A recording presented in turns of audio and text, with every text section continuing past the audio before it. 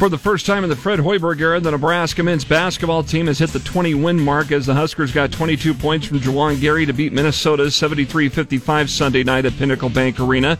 Hoiberg afterwards said that he was happy to see Gary and the rest of the team perform well at the right time. Yeah, it was good to see Juwan step up and knock down shots. Jamarcus came off the bench again and hit some really timely shots for us again. Bryce, I thought, was really consistent all the way through. Even the guys that didn't make shots, I thought, played well. CJ had a great assist to, I think it was to Rink, or no, it might have been to Josiah, actually.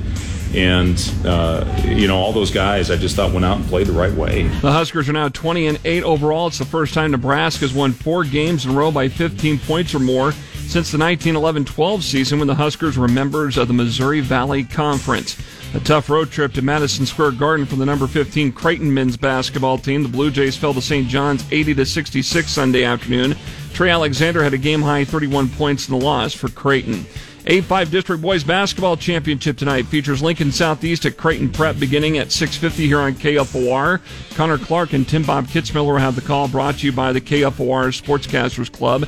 Elsewhere, Lincoln North Star plays a defending state champ Bellevue West tonight for the A1 district title, while Lincoln Southwest will square off with Miller North for the A2 title. In Class B, the B2 final features Norris hosting Gretna East, and in B7, Waverly plays at Bennington. The C2 District 4 Championship has Lincoln Lutheran hosting Tri-County. The D2 District 8 Championship has Parkview Christian playing St. Mary's up in Madison. Pairings are out for the NSAA Girls State Basketball Tournament that gets underway Wednesday at Pinnacle Bank Arena and the Devaney Sports Center. KFOR's coverage will begin Wednesday afternoon shortly after 3 with Lincoln North Star playing Millard North, followed by the 6 o'clock game Wednesday night with Lincoln Southwest and Lincoln Southeast. The full bracket is up at KFORnow.com. The Nebraska baseball team won its first series of the season. They took down Grand Canyon in the weekend finale Sunday by the final of 10-8. The Nebraska softball team went 1-1 on the final day of the Mary Nutter Classic. The Huskers lost to number 20 Utah 9-5 before defeating Cal State Fullerton 6-3. And over the weekend, the NSAA swimming championships were awarded to Creighton Prep for the boys, Omaha Westside for the girls. You can see how the individual Lincoln area swimmers finished at KFORnow.com in the local sports section.